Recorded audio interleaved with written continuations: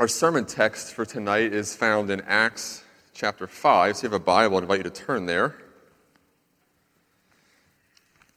Acts chapter 5.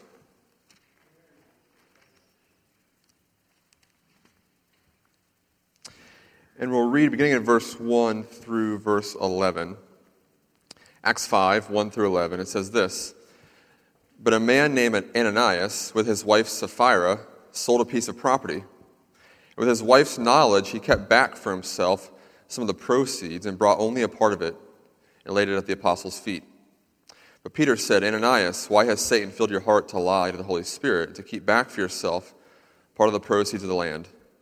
While it remained unsold, did it not remain your own? And after it was sold, was it not at your disposal?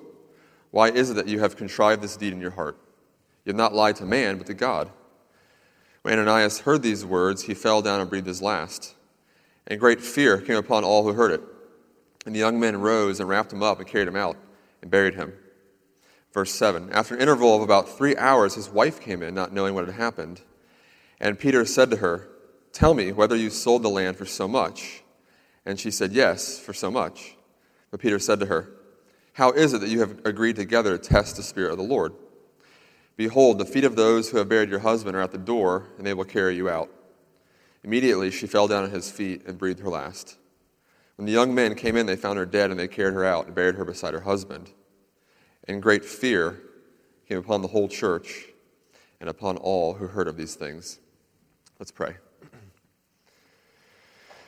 Heavenly Father, we do come before you, and we're thankful once again to be in your presence. We're thankful that we have the opportunity to gather in the busyness of our week and just pause for a moment to sing of your praises and to study your word. And so, Father, we thank you for that unspeakable privilege. And God, we ask for your blessing this night as we continue our journey through Acts. We come upon a difficult passage, and we ask that your Spirit ultimately would be our teacher, and that we would leave here with greater insight into the passage, but ultimately a heart more in love with you. So bless us, we pray, in Christ's name. Amen. When you're raising kids, there's a number of firsts, as every parent here knows. My wife and I have a 5-year-old son, I've mentioned before, Wyatt, and a 3-year-old daughter named Channing. So we are in the thick of child raising, and there are a number of firsts, of course, whenever you raise a child. I spoke last week of how when Wyatt first walked, we had it on video, and it's just this amazing, encounter where he just stands up and starts walking across the room. You have all kinds of firsts, the first steps. Most parents, we were no exception, compete to see if the first words will be mama, right, or dada. Proud to say it was dada in Wyatt's case, okay, so but you compete over that. What's the first words going to be? Those kinds of things. We just started recently to teach Wyatt how to ride a bike. And there's all these firsts in the life of the child, and most of them are joyful. But there, of course, are also more painful firsts. The first time they wet the bed, right? The first time they scrape their knee or have an accident. For us, it was the first time we went to Disney, okay? That was supposed to be joyful. Oh no.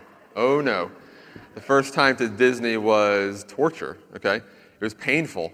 I couldn't believe I actually paid for the privilege, right? It was brutal.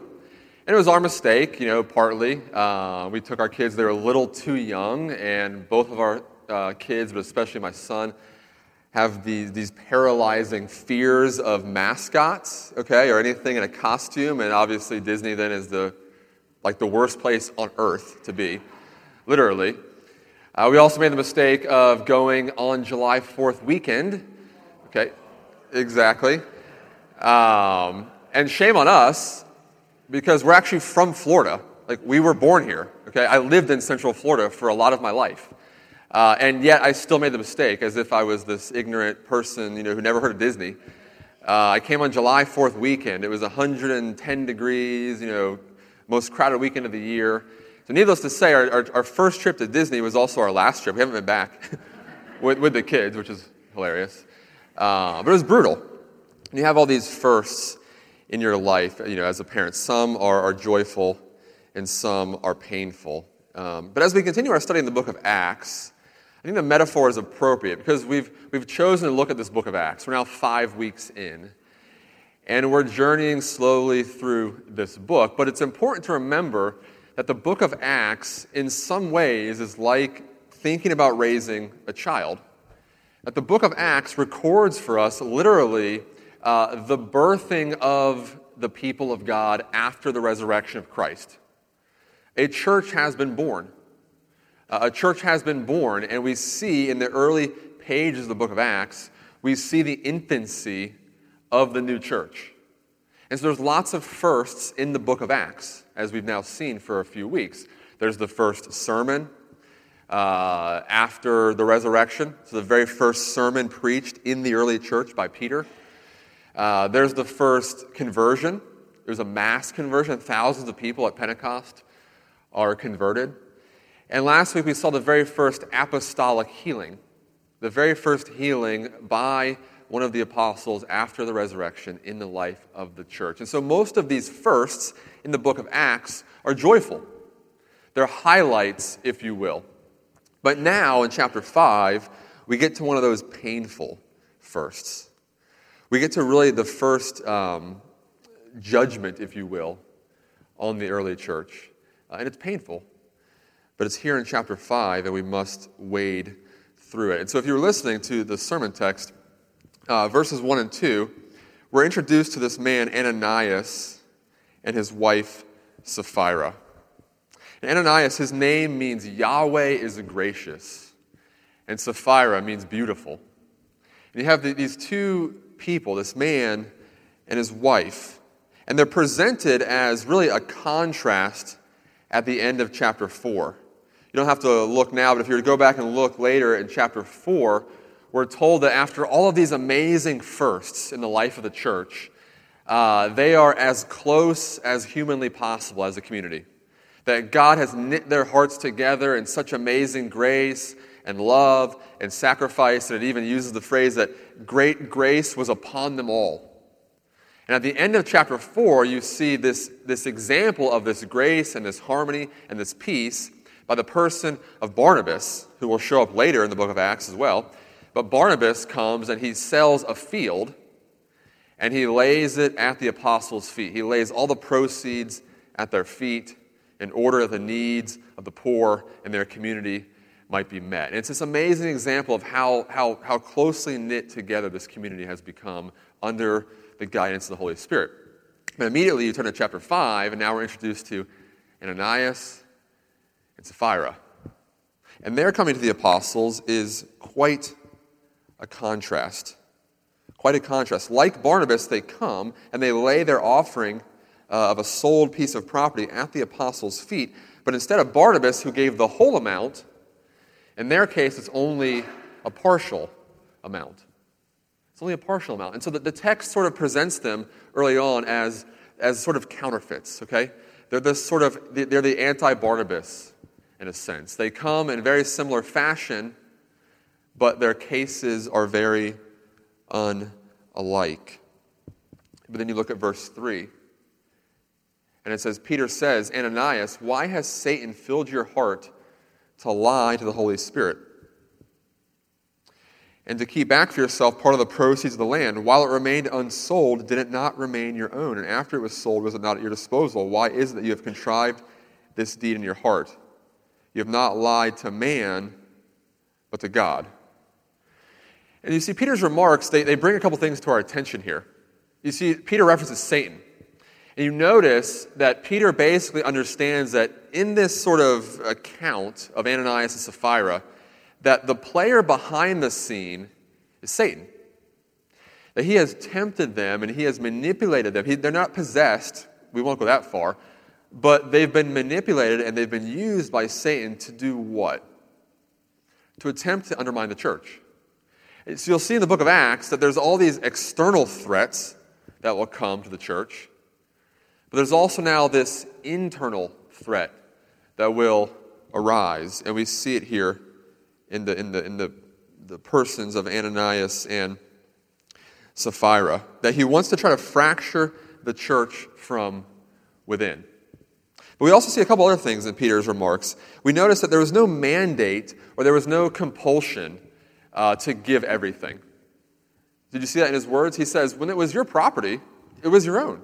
You could do whatever you want with it. You didn't have to sell any of it. You could have even given a portion of it, and that would have been okay. Okay?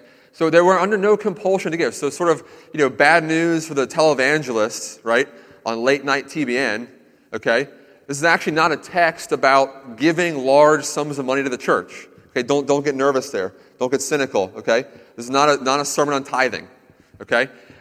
This is not a TBN, give everything and I'll give you a cloth when you leave here, okay?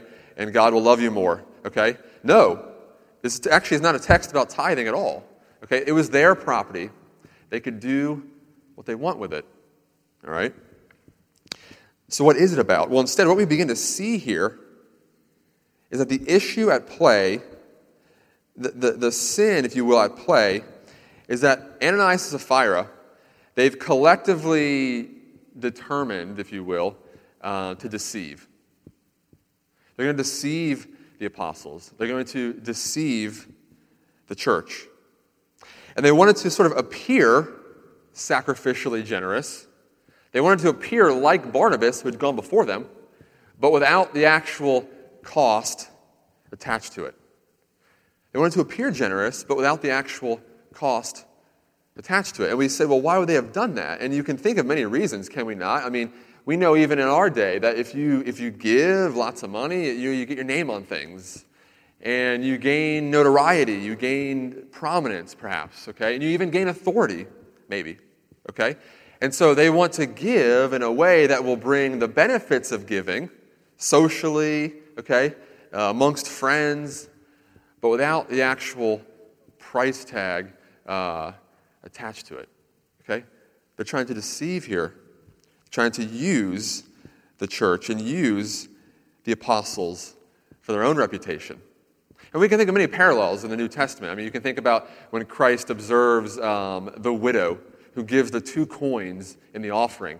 And in the comparison to the Pharisees who come and the rich rulers who give large sums of money, but they give it out of their excess, right, or their abundance. And the widow gives 2 coins out of her poverty. And the Lord says, that's the sacrificial giver.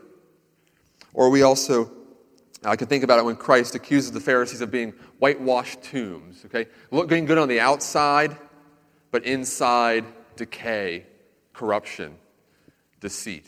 In all these accounts, we see people who are more enamored with the praises of men than they are with the praise and the approval of God. So what do we make of this? Well, verse 5, Ananias heard these words. He fell down and breathed his last, and great fear came upon all who heard of it. And the young men arose, verse 6, and wrapped him up and carried him out and buried him. Most commentators believe that what's happening here is they're thinking, okay, these are Jews, they're thinking of the law. And in Deuteronomy, for instance, the law is given that if someone is cursed by God, they might be hung on a tree. That's why Christ is thought of as cursed in his ministry. But when someone dies that kind of death, a capital punishment, the body can't remain overnight.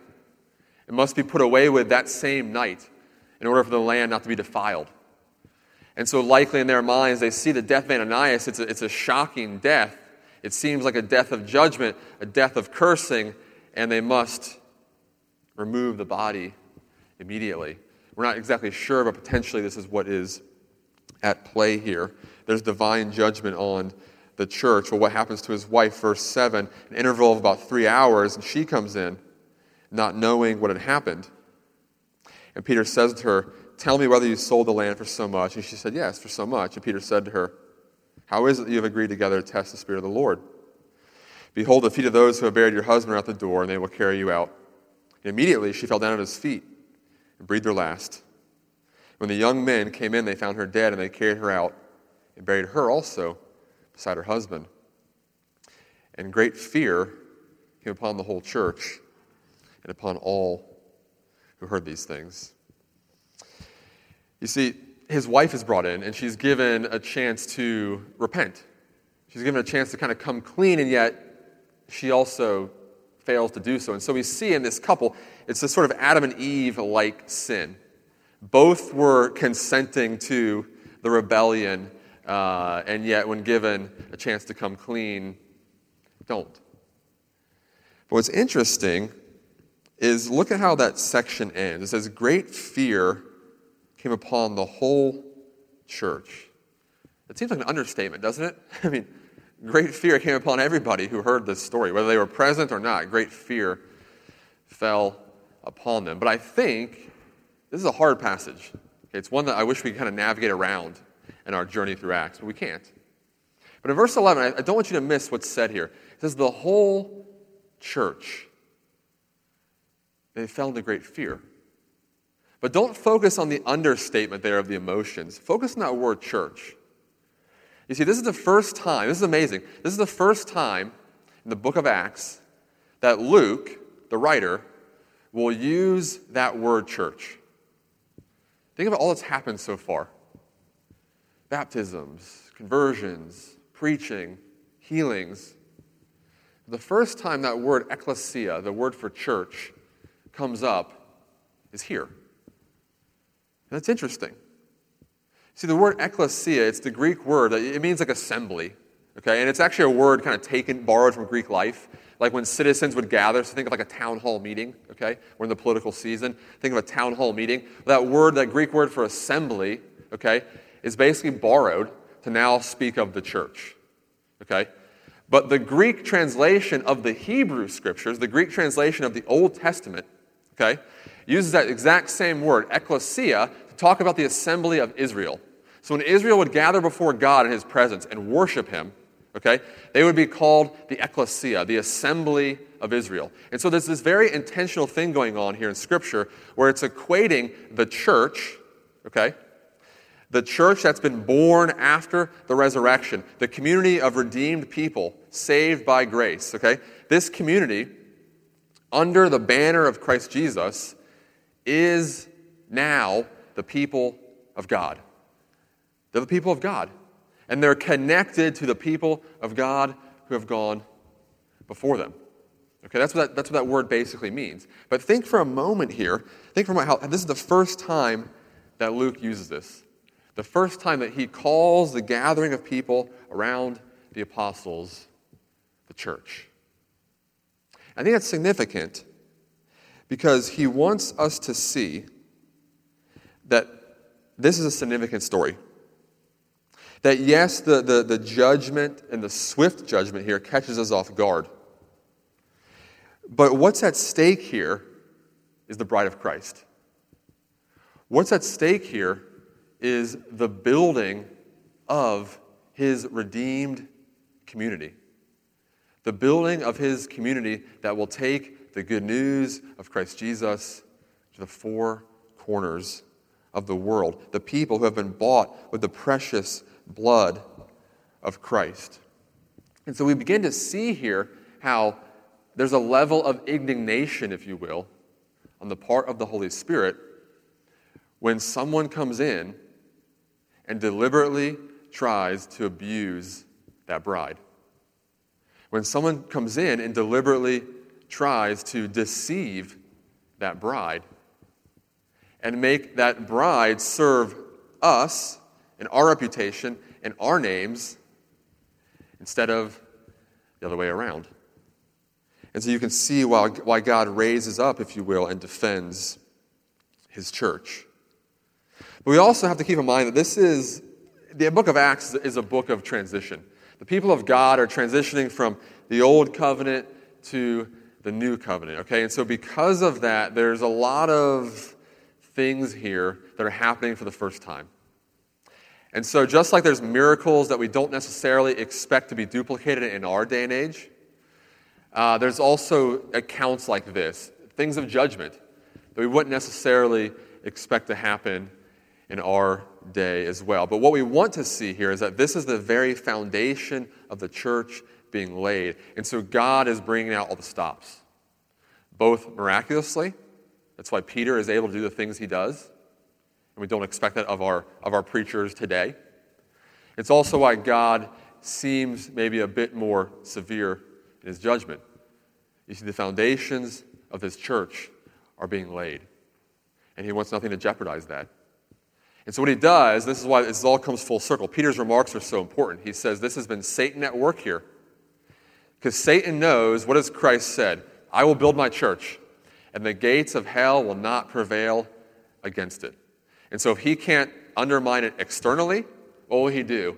He'll try to undermine it internally, okay? He'll send deceivers. He'll send counterfeits, okay, who will try to fracture the church and tear it apart from the inside.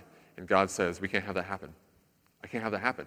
There's too much at stake. The message of my Son, the message of salvation, must go out to the four corners of the world. And so God goes to great lengths to defend his church and to defend his bride.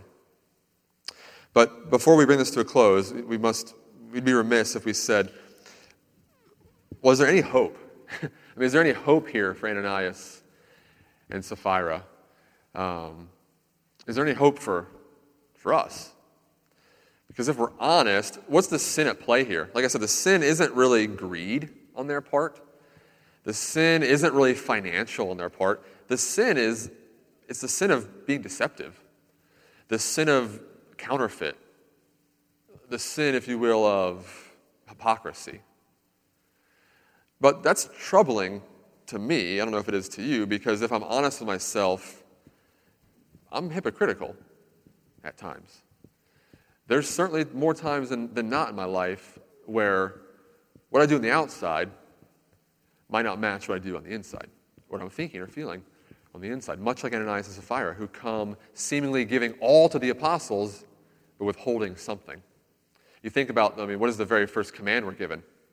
Love the Lord your God with all your heart, all your soul, all your mind. No one here can raise their hand and say that we've done that. There's always something that we've withheld.